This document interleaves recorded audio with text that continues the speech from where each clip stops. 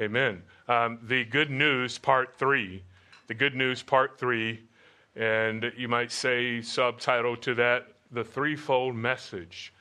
The threefold message of the good news. Isaiah 40, verses 9 through 11. And we'll pick up at the end of verse 9. And I was thinking, because I'm teaching next week, I'm out of town for a little bit, then back again, that perhaps I would just go to verse 10 and come back in 11 next week.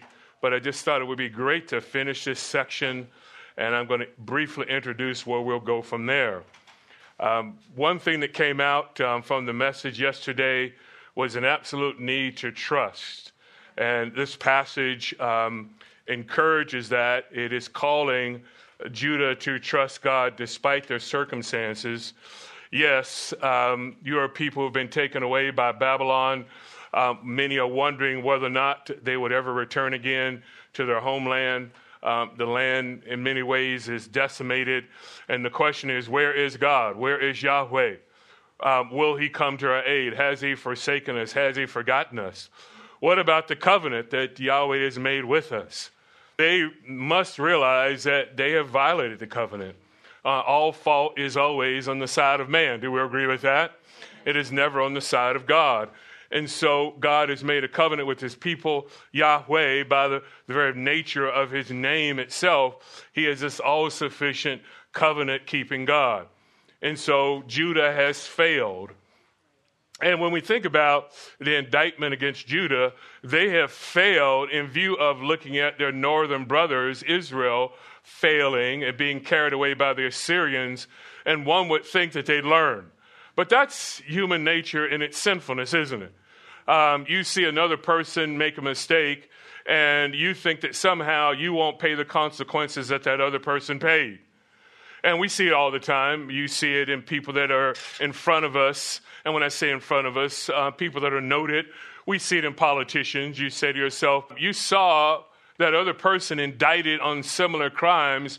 Why did you think you would get away with it? You see it in an athlete that decides he's going to use a certain drug to enhance his performance. Why did you think you would get away with it? What were you thinking? And when it comes to inappropriate relationships that we have seen, whether it be celebrities or politicians or athletes or just pastors as well, or just the everyday person, why did you think you could continue in this relationship and no one ever discover it? So we don't learn from mistakes. And maybe you say, well, I've never done anything like that, impropriety in a relationship or funds or an abuse of power. But I think we would all say, if we're to be honest, we have seen other people make decisions or go down a certain path, and we haven't learned from it, have we? And that's the nature of men. And here's Judah. You would think they would have learned from their brothers up north, but they didn't learn, and they find themselves taken away by the mighty Babylon. But God says, trust me, I will come to you again. Well, when will you come? How are you going to come? And the text is telling us that God, in fact, is someone to be trusted. And when we ask the question, why is trust important? Trust is important for any relationship, isn't it?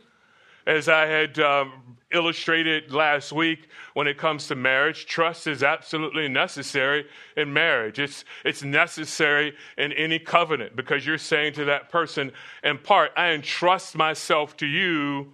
Will you take care of me? And the other person is saying, I entrust myself to you as well. Will you watch out for me? Will you be there for me? And this is why the scripture even tells us that there is a friend closer than a what? Than a brother. And so we are to be that to each other, building trustworthy relationships. And God is a God that can be trusted. How is it developed?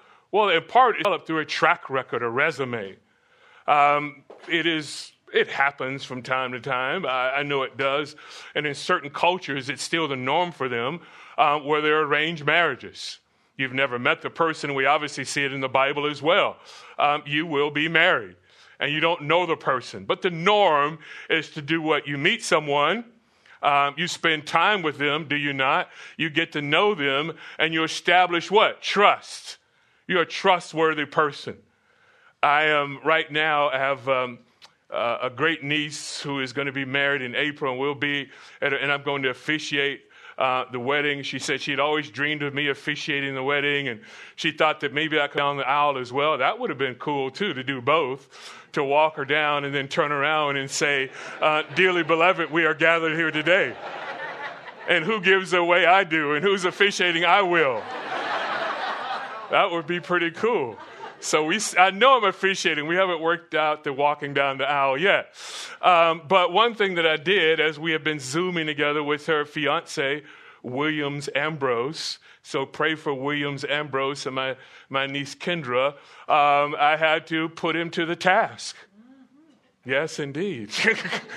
So, young man, tell me about yourself. Who are you? What are you trying to do in life? How will you get there in life? Tell me about the Lord. When do you come to Christ? How do you serve Christ? What are you going to do under these circumstances? And I took him through the ringer. And so then I also had a session just with him. So I said, I have some man-to-man questions for you. And let me ask you about several things that we need to ask each other as men. And we walked through it as well. And so I'm still going to officiate. Now, trust me, had answers been given differently, and I told my great niece that as well, I said, I won't marry you. I won't participate in that because I don't know that you can trust him. And he needs to be able to trust you as well. That's going to be the foundation of this relationship is trust. And so I asked, okay, tell me about your life. Okay, you seem to have a resume of trustworthiness, and hopefully that's going to find itself in your marriage as well. So that part of me comes out naturally. And there are even, young ladies that are at Grace Church, and I'm not related to them by blood, but I've approached several and said, I've noticed that you're sitting with such on a consistent basis. What's happening here? And I've said this to the guy. I've noticed that you've been sitting with her on a consistent basis. Is anything going on here? And at times I've then pulled him aside and said, tell me about your life. Well, I've been at Grace Church for 15 years. That's not your life. I know people that have been here for 15 years and don't know the Lord.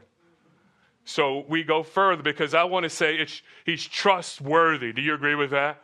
So if we say one has to have a resume that says there's consistency, therefore I can trust you, we look at God and he has a spiritual resume that is impeccable. Do we agree with that? A faithful God. And the scripture tells us what? Great is thy what? And his mercies are new when? Every morning they are new. We see God's resume continue to be built and built and built more and more. There is a unblemished track record with the living God. So in this passage, really, the first part of Isaiah 40, and we remember it's divided into three parts. 1 through 11 is this message of comfort, and we're bringing it to an end.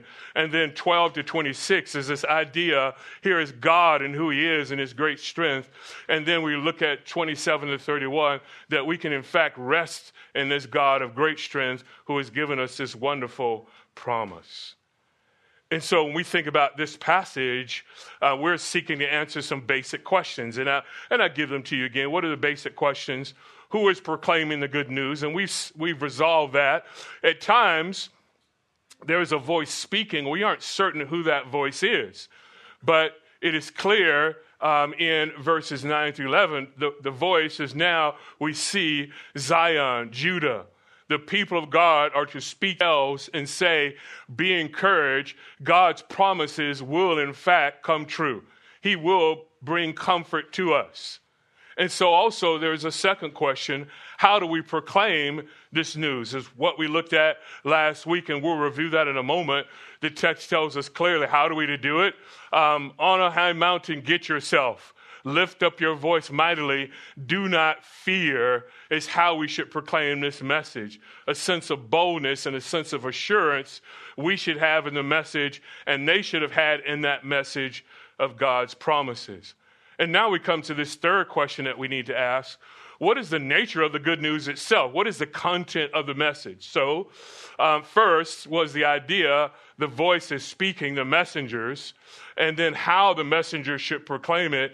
And now what are they to say? What is the message itself? What is the content? And so we've come to the what. And as I've said in Isaiah 40, Judah is in need of good news.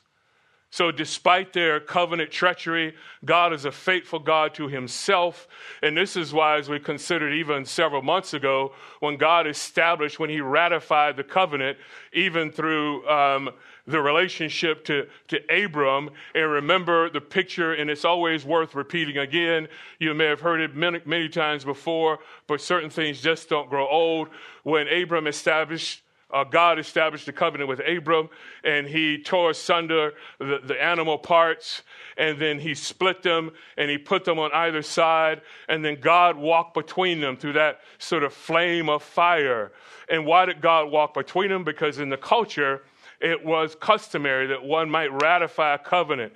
And here are the animals, and they're torn asunder. And what normally would happen is that the two parties would walk through them together. And essentially saying, if I ever violate this covenant, may I be like these animals, torn asunder. And so God puts Abram to sleep, and he walks through alone. And it's obvious. Why does he walk through alone? Because only God can keep the what? Covenant. His people will do what? Fail. And this is what we see in Isaiah 40.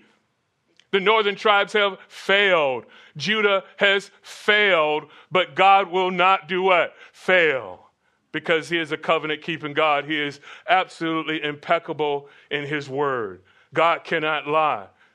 And not only is it true that he cannot lie, then God cannot fail. Now, there may be people that have integrity, but if you don't have the power to enact the integrity, it does you no good. And what I mean by that is, we could say, well, God is an impeccable God. It is impossible for him to lie, but he doesn't have the power to do it. No, they're an honest person, but they can't act on what they have pledged. They have no ability. But God, especially when we consider verses 12 to 26, we will see that, in fact, God is an impeccable God, but he's a capable God because he's an all-powerful God.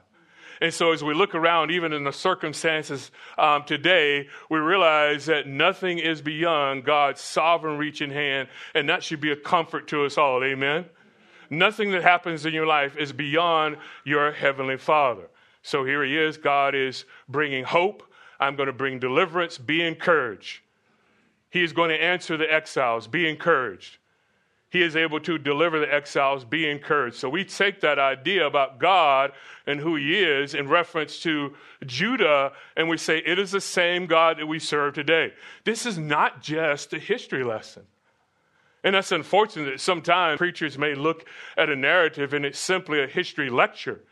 It is more than that. This is a testimony of God's great resume that says for us in the New Testament here today in 2022, God is to be trusted today, is he not? Because he was trustworthy and nothing changes in God. And so the overall outline of this passage has been, first, the messenger of the good news, and we've determined that already. It is a statement when we think about it. Man must understand he will not succeed until there is divine intervention. Do we agree with that? Man may try, but there will never be success unless there's divine intervention. We see divine intervention throughout the Word of God, do we not? I mean, really, divine intervention began with the creation of the universe itself.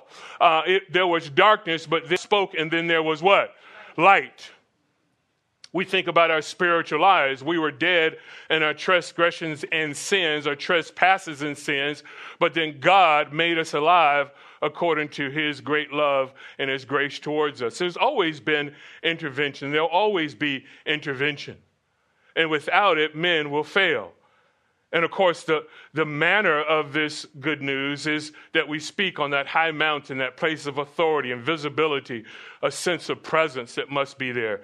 We're to do it mightily, the scripture tells us, or with strength, or with power. And the reason we do it with power is because we believe the message. If you don't believe the message, you may shrink back from the message itself. I'm not sure if I'm convinced of it. Therefore, I cannot speak with the same sense of authority. Every time I come here, every morning or wherever I may preach, I want to raise my voice mightily. And it's not necessarily in the volume truly.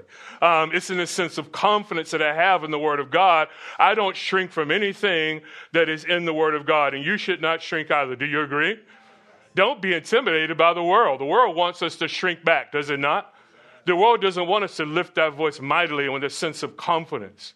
I was talking to just yesterday with someone about pastoral ministry, and they're considering someone to go to their church, and they're asking our input from Grace Advance, and they said that the person just didn't seem like this is what he wanted to do, and he didn't have that sense of this is God's calling. And I said he may not be the man for the job, because there's a sense when all of us have to have a sense of humility. We know that we are only by the what? The grace of God. But yet at the same time, if God has called you to a mission, and if you're preaching the word of God, you have to, as Paul said, you have to speak it boldly, with great deal of confidence. I speak for the Lord. And sometimes we may find ourselves wrapped up in a false sense of humility. And it's not really humility. It's actually a sense of pridefulness, because you're looking to yourself too much and not depending on the Lord. So there is the sense in where we should not fear. God has put forth an undeniable track record of watching out for his people, and this is no different. The circumstances may seem bleak, but in one sense, that's when God shines the greatest, when we find ourselves facing the greatest needs in life. So we ought to be, like Paul said in Romans 1:16, not ashamed of the gospel. We should be like Paul in Ephesians 6:20, and we should pray, as Paul said, pray for me that I would speak boldly as I ought to speak. I'm obligated to speak with. Now, let's consider this. The message of the good news. I want to give you the full outline. We've talked about the manner of the message, which we're going to look at in a moment. But here's a complete outline that you see before us. And we can go ahead to the next thing there. And this is it. The message of the good news. And it is this. It breaks into three parts. And naturally three parts, because I want you to see what three words do you see in each division. What word do you see? Behold. And so the outline is just right there for you. Now, you'll notice I have the first part, behold, bracketed, because the NASB doesn't translate it. It simply says, here is your God. The ESV in the New King James does translate it, and I think that's the best way to do it. It is simply saying, behold, God. Some will say, see, here is your God. So first is this the good news of God's presence. So what is the good news for Judah? People exiled, or people that are wondering, have we been forsaken? The good news is God's presence. Behold your God. And then the good news of God's power. Behold what? This God is going to come with might, and he's going to come with a ruling arm. Then third, behold, what is this good news for them? Behold, the news of God's promise. Behold, he's going to have a reward with him, and a recompense is going to be before him, and he will come like a shepherd. So behold, behold, behold, be encouraged. The faithful God is still on our side. He has not utterly forsaken us, although in one sense we deserve it. But he must keep an unstained resume. So let's dive into it. First, the message of the good news. What is the message? The good news of God's presence. And he says here, here is your God, and behold your God. As I said already, the ESV and the New King James translates it that way. So it's important to grasp here this element of the gospel, because it is a good news. We've established that already. Salvation starts with the very presence of God. And this is what the writer says. Here is your God. God has promised that he would come again. He has been distant from us. We have been taken away. But a promise is, in fact, going to be kept. You will see that presence again. Now, let's look at Isaiah 40 And then, if you will, pay attention to verses 3 to 5, because the promise was made there. The voice speaking for God us earlier, there's going to be a fulfillment in verses 3 to 5. A voice is calling, clear the way for the Lord in the wilderness. Make smooth in the desert a highway for our God. Let every valley be lifted up and every mountain and hill be made low. The rough ground become a plain, the rugged terrain a broad valley. Then the glory of Yahweh will be revealed, and all flesh will see it together, for the mouth of Yahweh has spoken. So anticipation that glory would come. And what would that glory be? The presence of God would visit the people of God again. And how do we know it's true? Notice how verse 5 ends. It says, the mouth of Yahweh has spoken. Therefore, if he has spoken, we can rest in it. It goes back to the idea of trust. There are people that you can't trust them because they don't keep their what? They don't keep their word. Your word will say to a person, your word, nothing. Your words are idle. Your words are like the wind, because you say things and you don't mean it, or you say things and it's really not your intention to act on them. You say things because you think in the circumstances somehow that's going to afford you some distance, or it's going to afford you some favor, but it's really not coming from a heart of integrity. So they anticipated to see the glory of God. In a sense, this is a thought that we find in Titus 2:11. Let's just turn there for a moment. Titus chapter 2.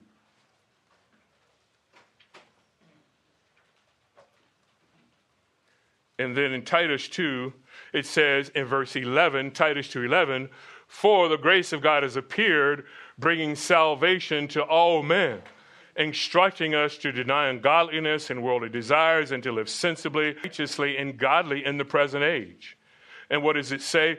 Looking for the blessed hope and the appearing of the glory of our great God and Savior, Christ Jesus, who gave himself for us to redeem us from every lawless deed and to purify for himself. Notice that word is important, and that wording is going to come up again as we look at Isaiah. He is doing it for himself.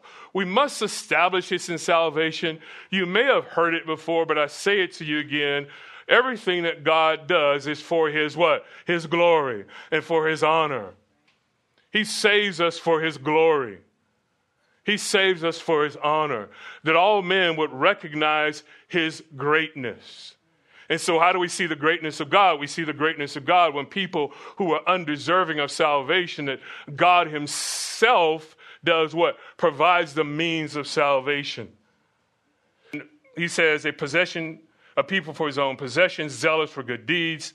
These things speak and exhort and reprove with all authority. Let no one do what? Disregard you. See, that takes us back to the thought of Isaiah, doesn't it? We're to speak mightily and boldly. So Paul says to Titus, let no one disregard you in these issues. Speak with a sense of authority when it comes to these issues. And what is unfortunate, really, in the church today is that we find more and more preachers who don't speak with authority. The world, unfortunately, is full of wimpy preachers. What's a wimpy preacher? It has nothing to do with physical stature, because I've seen some guys of small stature that are they're firebrands, and I've seen some guys of intimidating stature that are that has no substance whatsoever. It means this sense in which I will speak boldly for God.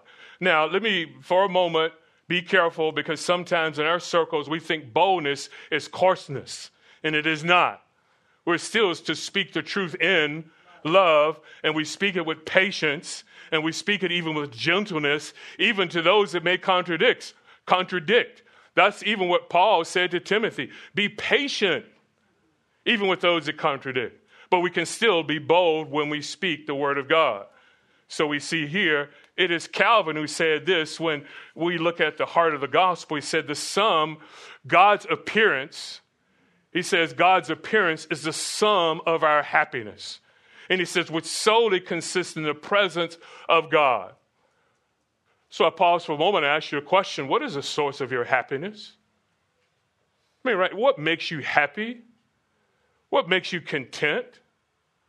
What brings you satisfaction? What generates a sense of gratitude in your heart and in your life? Is it just the reality that I have God, and if I have God, I have all things? And we know there's so many perversions out there today that would say, yes, God, however, I need to have whatever it may be. And sometimes I get tired of even bringing up these illustrations, but I think we need to keep it in front of us to say there is in fact a perversion that is out there that wants to take the gospel and say we cannot be satisfied with God alone.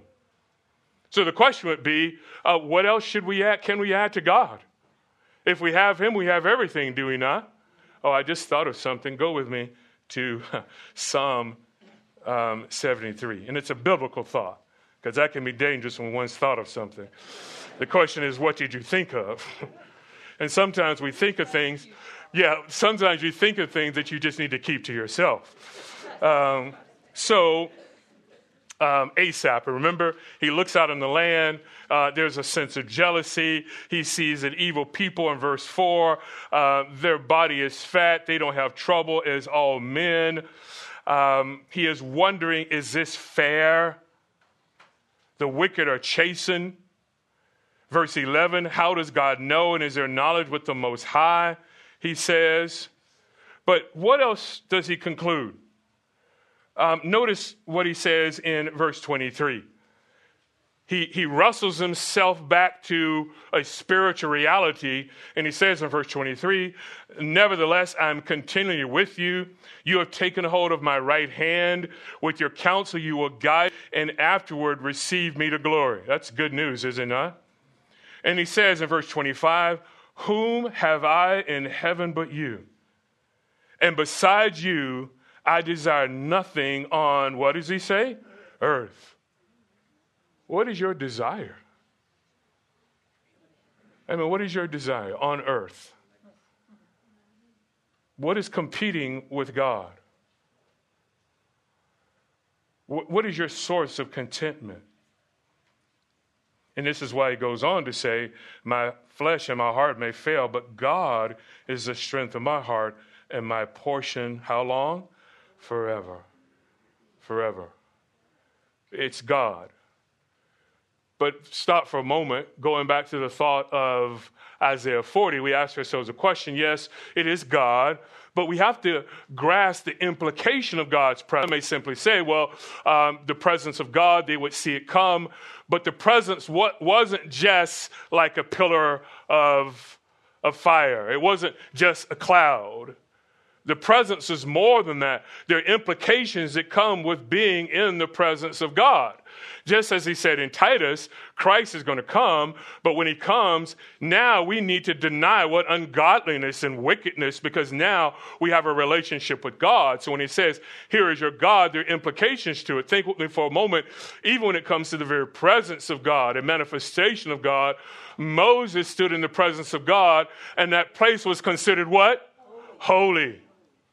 Isaiah, even in Isaiah 6, in this book, he stood in the very presence of God, and it was considered what? Holy. And Isaiah came to grips with what? I'm amongst a people of unclean lips, and myself, I'm a man of unclean lips. Woe is me. And what did God do? In his graciousness, what did he do? He took the coal and he put it on his lips, and he was cleansed. See, there's implications to the presence of God. Peter stood in the presence of God, and his thinking was, away from me, Lord. I'm a sinner.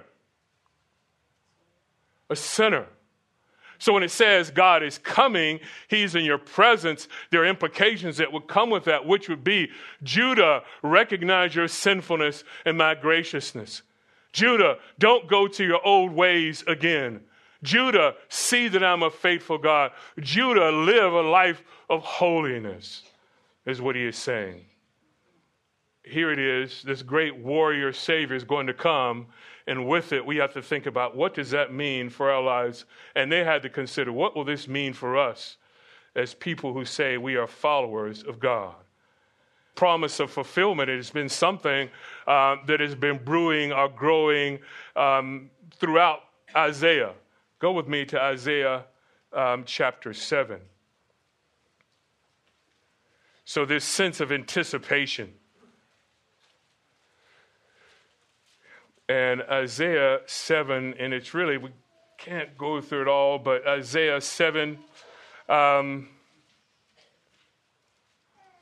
it says, when it was reported, verse 2, to the house of David, saying, the Arameans have camped in Ephraim, his heart and the hearts of his people shook as the trees of the forest shake with the wind. Intimidation. Then the Lord said to Isaiah, go up now to meet Ahaz, you and your son Shear-Jashub, at the end of the conduit of the upper pool in the highway to the fuller's field, and say to them, take care and be what? Calm.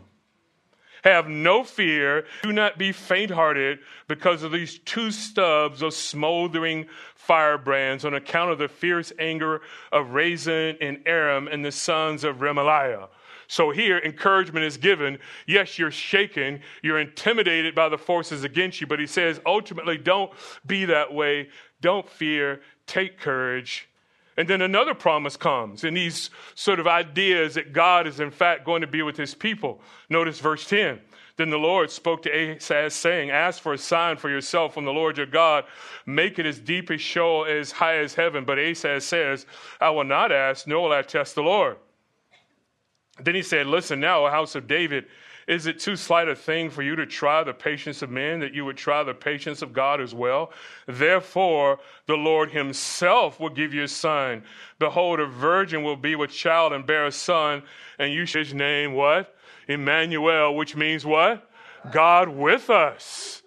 So this anticipation has been there. Don't fear, I will fight for you. Don't fear, there is one is going to come who will be in your very presence. And of course, when he's in your very presence, it's not simply Christ simply walking amongst men.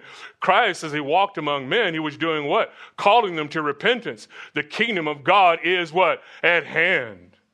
I'll give you a sign. And then later on, he talks about the trials that are going to come. The king of Assyria is going to come, but in the end, God is a faithful God. Because what did he do to the Assyrians? In one moment, the angel killed how many? 185,000. In one moment. Jerusalem, preparing to come to that great city. Sennacherib had destroyed cities on his way to Jerusalem. But God says, enough is enough, stop here. So his track record is complete. Look with me, Isaiah 33. Go there. Isaiah 33 and verse 22. But let's look at verse 21. It says, but there the majestic one, Yahweh, will be for us, a place of rivers and wide canals, on which no boat with oars will go, and on which no mighty ship will pass. For Yahweh is our judge. Yahweh is our lawgiver. The Lord, our Yahweh, is our king. He will do what? He will save us. He will fight for us. He will save us. Don't fear.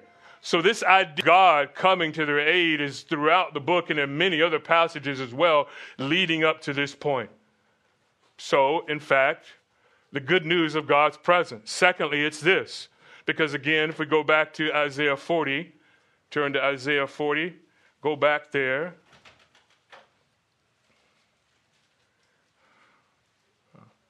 And what does it say again? Another word sets it off. Behold. Notice what it states. Behold, the Lord God will come with might. The Lord God will come with might. And actually, you probably see it in your margin if you have any sort of study Bible. It's really, behold, Adonai Yahweh. So Adonai Yahweh, because normally you think, well, Yahweh, that would have been all caps for Lord. You would have thought you would have seen, well, Lord, Lord. But here it's Lord Adonai. Adonai, this superior one, this sovereign one. This is what Adonai means. And he says, of course, Yahweh, so he is the strong one that will come. He is the one that will come with might. He is the one that will come with power. The Net Bible translates it sovereign Lord. It can be translated powerful one. He is the mighty one who will come to your aid. And I won't go there, but if you were to note Isaiah chapter 1:24, we see it in Isaiah 31:1 and 15. We see it in Isaiah 28:16. It's in Isaiah 30:15. Here's the sovereign God who will fight your battles. And when the net says sovereign one, obviously when we think about sovereignty, we mean this absolute ability to do as one pleases because they have the right to do what they please and they can act what they please. Psalm 103:19 says that God's sovereignty rules over all. Sovereignty, God's ability to take even the evil and make it good. Sovereignty, that he rules over the choices and over your life. Sovereignty, God's providence is unfolding every day in your life, and there are no circumstances, there's no luck. God has orchestrated everything for your life, which is a wonderful comfort, isn't it? And I don't know, was it 2 years ago? I did the series on trusting the trustworthiness of God, and we looked at God's sovereignty, and it was Spurgeon that said that, God's providence is the pillow on which I can lay my head. And each night, you can go to bed with that sense of, let me lay my head in the providence of God. You wake up in the morning and you say, let me walk in the providence of God, because nothing can happen to you that God doesn't allow. Agree with that? And you think about it for a moment. It's always interesting to me when I think about it from the standpoint of warfare even. And I may have mentioned it before, but, you think about something like D-Day and the absolute manpower that it took to bring that about, and landing on the shores of Normandy, and you say to yourself, how did anyone get off the beach itself? I mean, think about it. I mean, you're going along, and there's your comrade next to you, and he falls. There's a landing craft behind you, and it's hit, and it blows up, and no one even gets off of it. And there's another person that's next to you. Make it all the way to the beach, and you're climbing up the hill, and he falls right next to you. Why not you? Because God is a what? Sovereign God. And no pillow, no bomb, no bullet can harm you until God says, that's your moment. That's your moment. You can rest in that. Now, of course, that doesn't mean that you go out and do utterly foolish things. It doesn't. You're not invincible. And sometimes if you go out and do utterly foolish things and it ends your life, guess what? That's God's sovereignty. Yes. We trust in this God. So he says, what else? Notice what he says. The Lord God will come with might. And we've established that. We are to speak with might, but he comes with might. That is, he is a great God that controls all things. And notice what else he says, with his ruling arm. And what does this mean? We see it in other prophets, but it is used the most of any other prophet here in Isaiah. In Isaiah, his arm. This is a theme that we see going back to the Exodus. God delivered the people of God from Egypt by his coming to the aid of his people. He does so for his name. You see it in Exodus 13. God's arm delivered the people of God. You'll see it in Deuteronomy 7 and 11 and 26. God's arm delivered the people of God. Now, I want us to go to some places in Isaiah just to see this theme in Isaiah and help us develop it, if you will. Isaiah, let's go all the way back to chapter 30. Chapter 30, verse 30. And notice what it says there. And Yahweh will cause his voice of authority to be heard, and the descending of his arm to be seen in fierce anger, and in the flame of a consuming fire and cloudbursts, a downpour and hailstones, it says. Look over at 33. 33, then verse 2. O Yahweh, be gracious to us. We have waited for you. Be their strength every morning, our salvation also in the time of distress. He is the one that comes to their aid. Look with me at Isaiah 48. Isaiah 48 and then verse 14. What does it tell us there? Verse 13 would help us. it says, surely my hand founded the earth, and my right hand spread out the heavens. When I call to them, they stand together. Assemble all of you and listen. Who among them has declared these things? Yahweh loves him. He will carry out his good pleasure on Babylon, and his arm will be against the Chaldeans. So here it is. It's pronounced here in 48. He says, he's going to come to you. He will deliver you. I will carry out my good pleasure against Babylon. Now think with me for a moment. Here is God's sovereignty. Wait a minute. Hold on a second. How did Babylon come into power? Because God did what? The Assyrians had the northern tribes. The Assyrians are threatening the southern tribe. God fights for them. But God does what? God raises up Babylon to destroy a nation. Then God will raise up another nation to destroy Babylon. And God will raise up another nation to wipe out the Persians. And then he will raise up another nation to wipe out the Greeks and then the Romans. He is sovereign over the nations. And this is why Isaiah tells us that the nations are just like a drop in the what? In the bucket. My sovereignty rules over all things. Look with me, Isaiah chapter 50. Isaiah 50. And then in verse 2. And especially you see this idea of arm in chapter 50 to 53. Arm, the arm of the Lord. And it says in verse 3, he says, I clothe the heavens with blackness and make sackcloth their covering. It comes why? Because my hand has decided to do it. Notice, if you will, 51. Isaiah 51.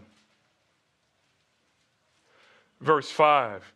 He says, my righteousness is near, my salvation has gone forth, and my arms will judge the peoples. The coastlands will wait for me, and by my arm they will wait expectantly. Go with me to, well, it's in verse 9 as well, but look with me at 52, 52:10. Notice what he says there. Verse 9 helps us, and it even ties us back to chapter 40. Break forth, shout joyfully together, you waste places of Jerusalem. For the Lord has comforted his people. He has redeemed Jerusalem. Yahweh has bared his holy arm in the sight of all the nations, that all the ends of the earth may see the salvation of our God. And this brings us back to what I was saying earlier. Why does God save? So that he would be glorified and honored. Why did God choose this small people? Why did God choose this nation, practically the size of New Jersey, to be this great people group?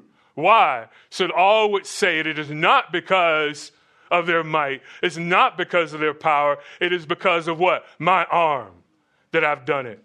And so Jerusalem, whenever they would fight a battle, they would realize, how did we win the battle? It's because of God's. And that's why God indicted David when David took the census. And he took the census because in one sense that was to say, look at our mighty army. Look what we can do. No, because it is not by horse and it is not by chariot. It is by the Spirit of the Lord, is it not? And in your life, the same thing is true. We must be careful that we are not relying on our human resources too much. God has given us natural talents and abilities, and we should use them for our glory, but do not lean on them. Does that make sense? I hope so. Look with me here, though. Isaiah 53. Amen. Isaiah 52 and 53. What is this a picture of? Isaiah 52 and 53. This is a picture of what? The suffering who? And what will the suffering servant do? He will save us. He will come to us. He is the Emmanuel. Here is God with us, the very presence of God. And what does it say? Verse 1, 53. Who has believed our what? Message. And we're talking about this message that we must believe in. And to whom has the arm of the Lord been revealed? Now that arm can fight for you or against you. It can be revealed and you can see the suffering servant and what he did. Or it can fight against you. Make sure you're on the right side. And if he's fighting for you, no one can stand against you. But if he's against you, no one can help you. His arm does it. His mighty arm.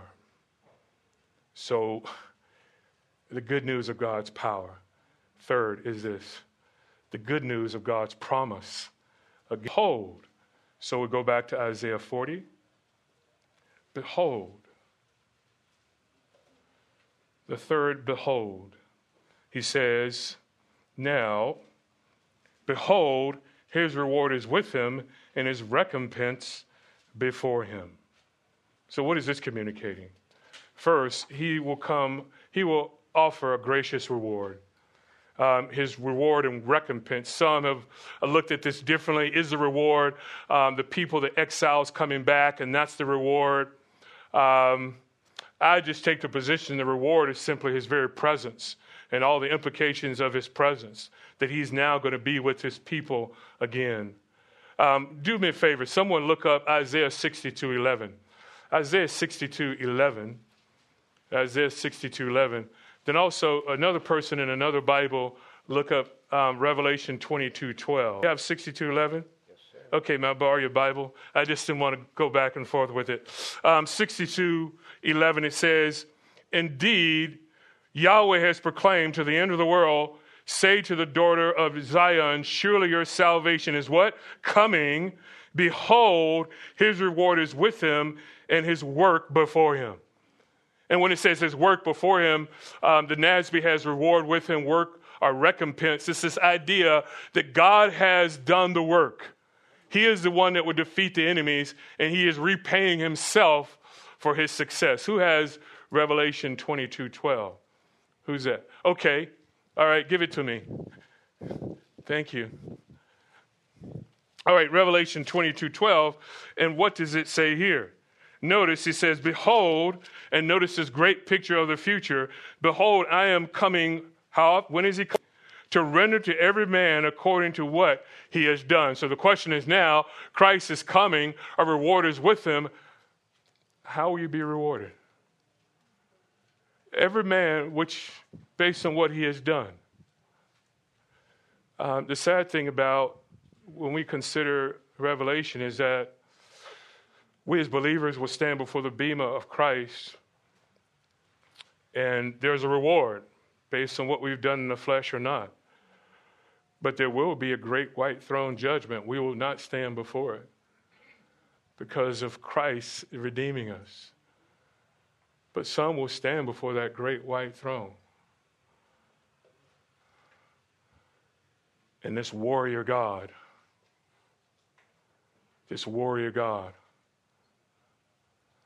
will have his vengeance. Like he had his vengeance on Babylon, which we'll see later. He says, you mistreated the old and the children. You were not compassionate on them. So he has his vengeance on Babylon. But he's going to have his vengeance on people, and it will last forever. Make sure that you know this shepherd. Let me finish up here. Go back to Isaiah 40. He will offer gracious care. He will offer gracious care. Notice how he will come. Notice what it says in verse 11. Like a shepherd, he will tend his flock, gather his lambs, and gently lead them. Tend his flock. Really, the word is saying he will feed them.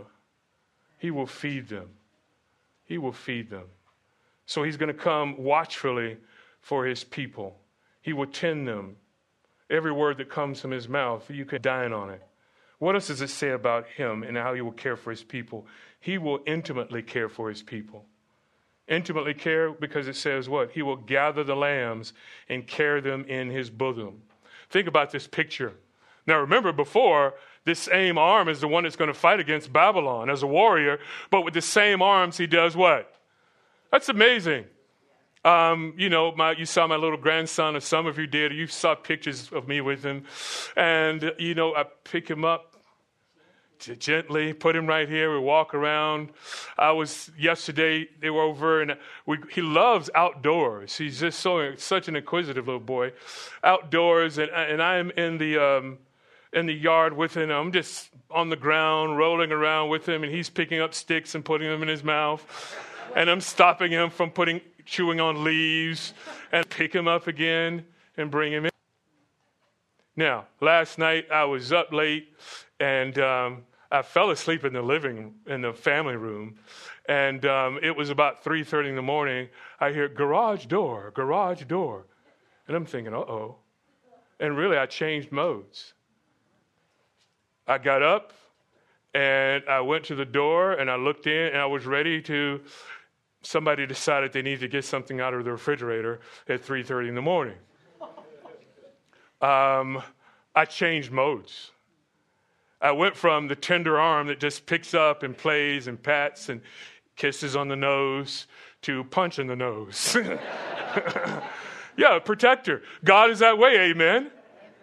He is a shepherd, and what does a shepherd do when wolves come? No, you protect the sheep, do you not? And what did he do to Babylon? He said, it is enough. You have missed people. So what happens? The Persians come and say, that's enough, Babylon. But what does he also do? He comes like a shepherd. And he says, let me just read it again. Like a shepherd, he will tend his flock. He will feed them. In his arm, he will gather the lambs and carry them in his bosom. And he will gently lead the nursing ewes. So he does it intimately, but he also does it purposefully. I'm guiding you. I'm giving you direction. So what's our final thought today? Ultimately, it's this. We need to know him and make him known, right? Let people know he is a tender shepherd. And the scripture tells us that he came, Christ said, I came that you may have life and have it what? Abundantly. Abundantly. But he also will come back as a warrior. And the question is, on whose side will you be?